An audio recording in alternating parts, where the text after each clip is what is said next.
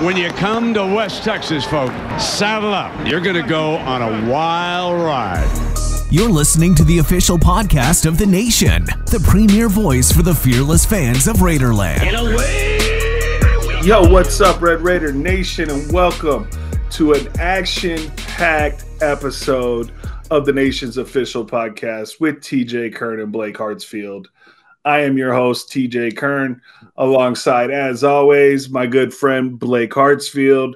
The Red Raiders lose this weekend in Morgantown, a tough place to play, ugly game. We're going to get into that. Blake, there's a lot of things that you and I have to get into, but first and foremost, we have to talk about Tyler Shough. Yeah, TJ.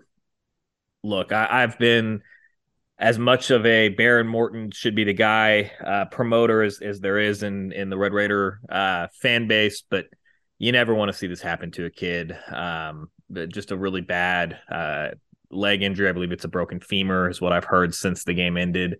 And to play an additional snap after it broke and he thought it was just his ankle being a little sore shows his toughness. You never want to see a kid get hurt. It did open the door for Baron Morton to come in and play. Obviously that didn't go very well either. But I hate to see that for Tyler. He's a kid that's dealt with injuries throughout his career here at Tech. And I just hate to see him go down like that. Yeah. First and foremost here on the nation's official podcast. I mean, thoughts and prayers up to Tyler Shough and a speedy recovery. I mean, everything that I've heard and read out of Lubbock is just, I mean, he's a good guy. And you never want to see the leader of your football team go down. And let's face it. I mean, this was his team. The team rallied around Tyler Shough last season, and coming into this season, you know, he was going to be given every opportunity. Now we're going to get into a few things here later as to the possible reason as to what might have led him to get hurt. But nobody wants to see anybody get hurt. Nobody wants to see anybody go out on a cart. And man, he had the guns up on the way out. I feel for the individual.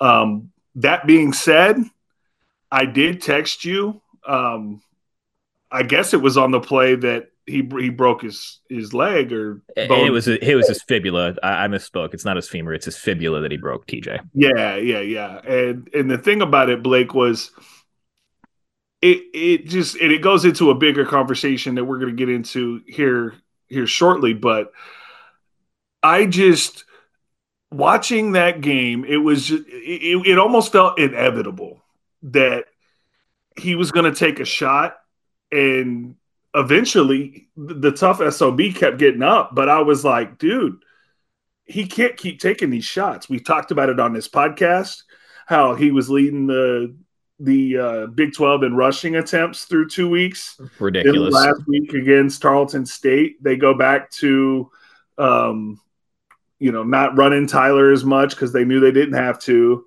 Here we go again. West Virginia, all of a sudden it's Cam Newton-Shough, and I'll be darned he gets hurt.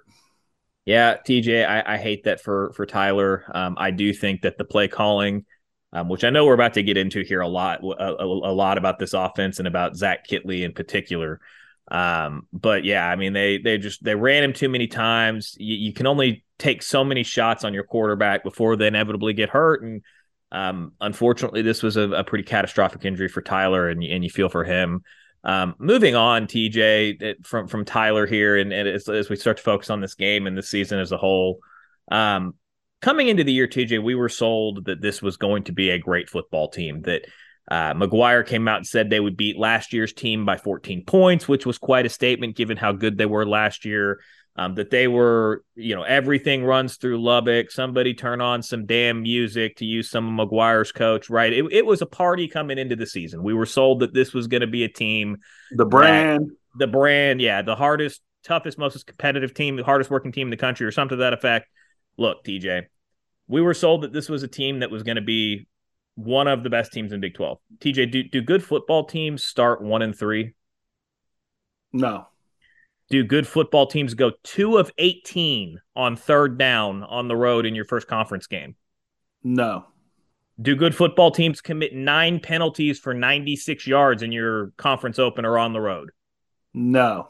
Do good football teams win the turnover battle by 2 and still lose the football game in a game that you're a 6.5-point favorite? Well, no. TJ, all of those statements are true for this Texas Tech football team. They are not a good football team. In fact, I'm going to come out and say, TJ, this is a bad football team, and I don't know how many Big 12 games they're going to be able to win. I mean, I hear you, Blake. And that's something that, we were sold a Ferrari. We both of us were like, dude, this team's got a shot. Yeah, we bought in. And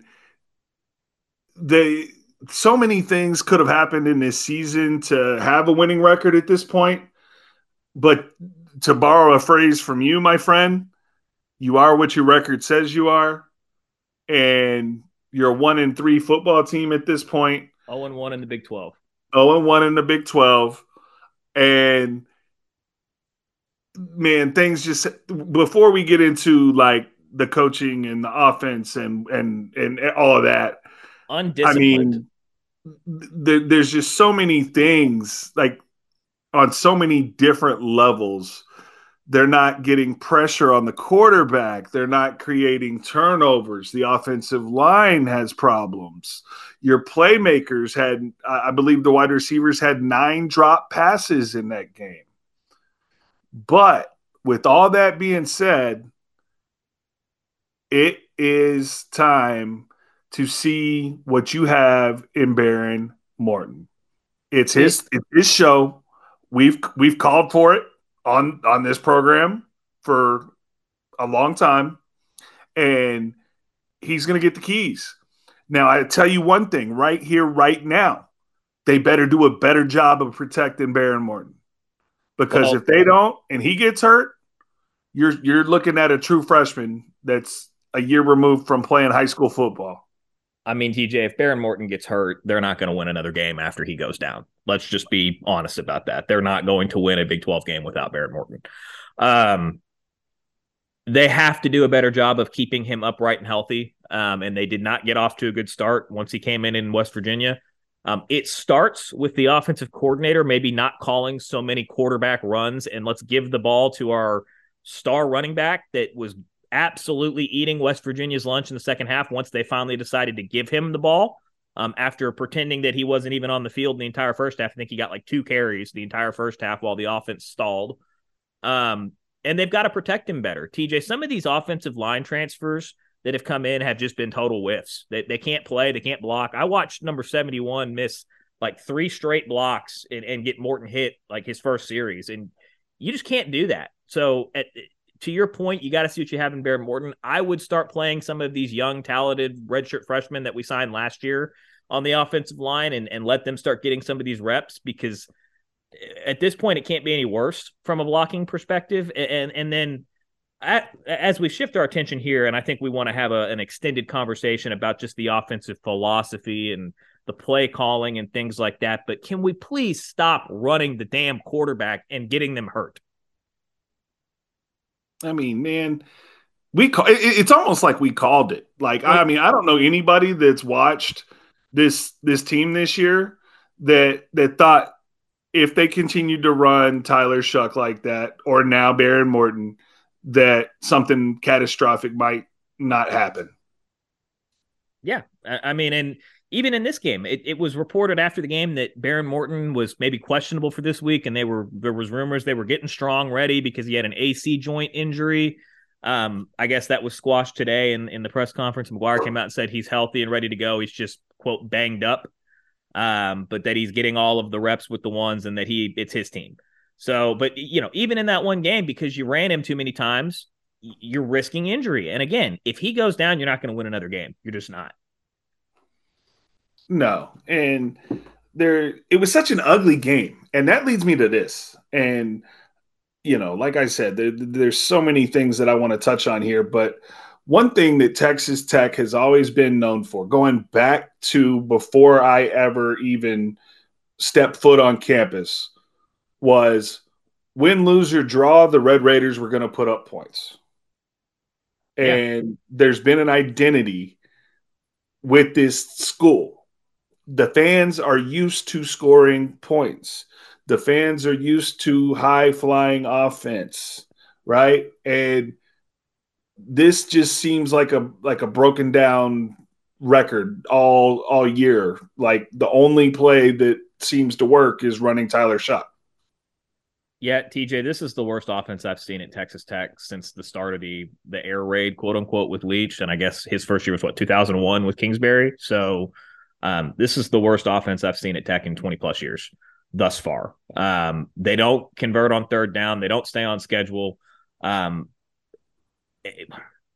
we talked about this a little bit last year. I think it's pretty clear at this point that Zach Kittley tried to make too big of a jump going from Western Kentucky all the way up to a Power 5 school.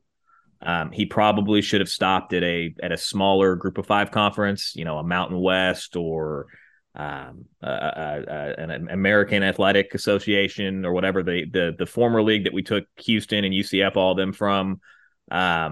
TJ, he's in over his head, and I think that's pretty clear at this point. We don't have a good plan. There's no fluidity. There's no ability to get the quarterbacks in rhythm. The scheme is terrible, TJ. They finally Let me ask you this, Blake. Let me ask you this. So you were watching the game just like I was. Yep. And I am not even kidding when I say that I still thought we were the better team, and I still thought we were going to win that football game almost all the way up until the end of the game. I was like, you are one or two plays away from winning this football game on the road and showing some real resolve. And the fact that the defense gives up the long touchdown after you finally get on the board, I mean, that was bad. I mean, that was terrible. And then, oh man, I don't even know what to say.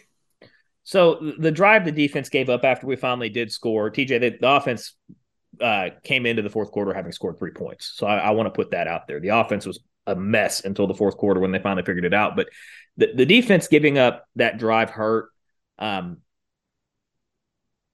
not going to put this loss on the defense because I think the defense played more than good enough for you to win this game. They played a good enough game to win. And I think they were a little worn out by the end of that last drive, TJ. West Virginia held the ball for 35 minutes because our offense could not get anything going whatsoever. Again, 2 of 18 on third down is just that's laughably bad. TJ, they finally figured something out in the fourth quarter, and that was giving the ball to Taj Brooks, okay? And to your point about having this belief that we were going to win, it kind of felt like that because, again, Tech came into this game on the road as 6.5-point favorites. So you were supposed to win this game. We talked about it. We talked about it last week, how much West Virginia was going to struggle throwing the ball. We said sell out to stop the run. And lo and behold, they did. They held them to 3.7 yards. You held them to under 100 yards passing. And you held them to 3.7 yards a carry, 157 yards and 42 attempts. That's pretty decent from your defense. 3.7 a carry. Yeah, and for as bad as 2 of 18 was on third down, West Virginia was 3 of 13. Correct. So the defense played well enough to win. TJ, I'm so frustrated, though, to your point about feeling like you could win the game. You're telling me they get down, they figured out that they could give the ball to Taj Brooks. He's gashing them for over 6 yards a carry in the fourth quarter, right? They can't stop him. He's dominating, has completely taken over the game. You have 1st and 10 from the 11-yard line with 38 seconds to go and 2 timeouts. Which means what, Blake? You can run the football. The whole playbook is open. You can do not only is the whole playbook open, you can get a first down at the 1 yard line. It's not first and goal. Well, the first down aspect of it is less important to me than the distance away you are from the goal line because you have to get 7 and how much time's left. So you've got 38 seconds and 2 timeouts. The whole playbook is open to you, right? You're gashing them for 6 and 7 yards a carry. And what do we get from our mastermind offensive coordinator? We get 4 consecutive pass plays that end up in 4 incompletions, and we lose the football game. I don't understand how Taj Brooks doesn't get the football on first or second down there. If you want to throw it on first down, fine. You're running it on second every single time, or vice versa, right? But I just, it doesn't make any sense to me. It's another mistake in a long line of mistakes with this offense. The play calling, this does not look anything like what the air raid that we've come to know and love here in Lubbock.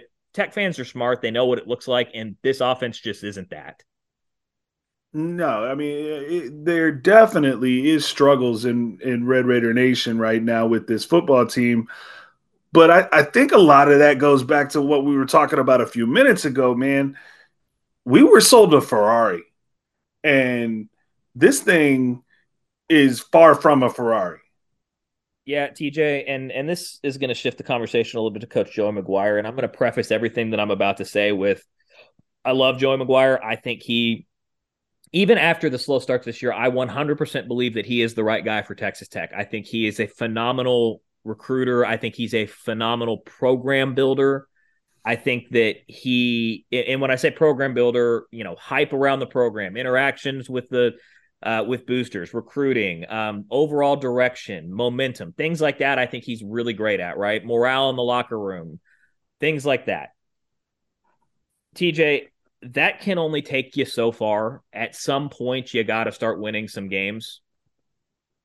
And to your point, you got to meet the expectations that came into this year. He came in beating his chest, talking about how this team, he himself said, this team was 14 points better than our team last year. Coach, I got news for you. Your team last year beat you bad. It's a blowout. It's not even close. Okay. Number two, he's not coaching for his job the rest of the season, and particularly this game at home against Houston. And Houston, I thought West Virginia was the worst team in the conference. Houston actually is. Okay. They lost to Rice. All right. If you don't beat Houston at home, he's not coaching for his job because he could lose out the rest of this year, and he's going to get to come back next year as the head coach because they're going to give his players time to get in and start making an impact with the freshmen that he recruited. And I think he deserves that opportunity. But this is a must-win game if there ever was one for him, TJ, because if you lose at home to Houston after the way that you've started this year and the expectations and how much you built up this team, TJ, if he loses to Houston, he's going to completely lose this fan base. They're going to be out on him. And that's so hard to recover from as a coach. You might have the backing of the administration, but if you don't have the backing of the fans, it's an uphill battle. Well, and this is where I go back to Texas Tech has never won a Big 12. Okay. No. And I'm gonna kind of play devil's advocate here. And the fact that I agree with you, I think he's the right guy. We need to pump the brakes on some of the analytics and use our heads from time to time. Just sensible football decisions, man. Like I'm all for being aggressive. But if you watched the NFL yesterday, there were a lot of analytics plays. I mean, it's just taking over football. Let's call it what it is. When you're seeing it in the NFL, it's much more sensible aggression, right? It's, we're at the 35-yard line. It's a 52-yard field goal, but it's 4th and 3. That's a go for it. Okay, I understand that. But some of the times that we go for it, we're going for it on 4th and 8 from our own 37 with 8 minutes to go in a tie game. I'm kind of going, what are we doing? Then, yeah, I mean, look, and I think this is going to take some time because, and by the way, how bad were the announcers on Saturday? That's what you get when you start 1 and 2 and lose to Wyoming. You end up on ESPN Plus. Did they do any homework? They were like, oh my gosh, like this team, like, why are they going for it? Well, again, they're going for it? Like every 4th down, it was like, and I'm screaming at the TV. I'm like, this is who we are. This is what we do. Like ESPN Plus. How are TJ. you going to call a game for ESPN in a Power 5 conference and not know that Texas Tech makes decisions based on analytics? ESPN Plus, TJ. You weren't even, I mean, you're so far down the pecking order of games that they wanted to broadcast this week. You were thrown on there just because they've got something to throw on. They've got something to throw it on a streaming service, but you weren't an attractive enough game for them to put any of their commentary teams that are halfway decent on. So you got whatever was left. That's how. Yeah, I mean, I understand that. I mean, but Shout out my boy Ted Emmerich. Let's get my boy Ted on a football call. Jeez. He would have been much better than what we got. But anyway, going back from the announcers to the football team, TJ, I believe in the overall direction of this football program. But man, if there wasn't a more important game to date yet for Joey McGuire to win, this one on at home on Saturday against Houston is it. He has to win this game. I agree, and there's just so much that we need to do right now as Tech fans, right? Number one, this is Behren Morton's team, Behren Morton's season. You have to find out he's going to be the guy for the rest of the year, barring injury, and you have to find out what you have. Let him make mistakes. Let him grow. Right, he's a sophomore. And I'm going to tell people right now, Behren Morton's not perfect. Behren Morton's not a 6-year senior. Behren Morton needs to play football at this level. He's a gunslinger. He's going to make plays. He's going to throw picks because he believes in his arm. That's part of it. But with that, you're also going to get some pretty unbelievable throws that make you go, wow. I mean, it's what Mahomes did. I mean, you remember Mahomes as a freshman? He threw picks. It's part of it. They got to learn. They got to grow. Well, the growing pains is exactly what I was going to say. And then now – You turn your expectations all the way around from, man, maybe this team can win 9 or 10 games like we were talking about at the beginning of the year to can we get to 7-5? Hey, can we have a winning record? Can we get to a bowl game? We've talked about this schedule. We've talked about this schedule being pretty soft. They got opportunities. I mean, Baylor looks like they're having a down year. Houston looks horrible. And again, it starts with you have to win at home.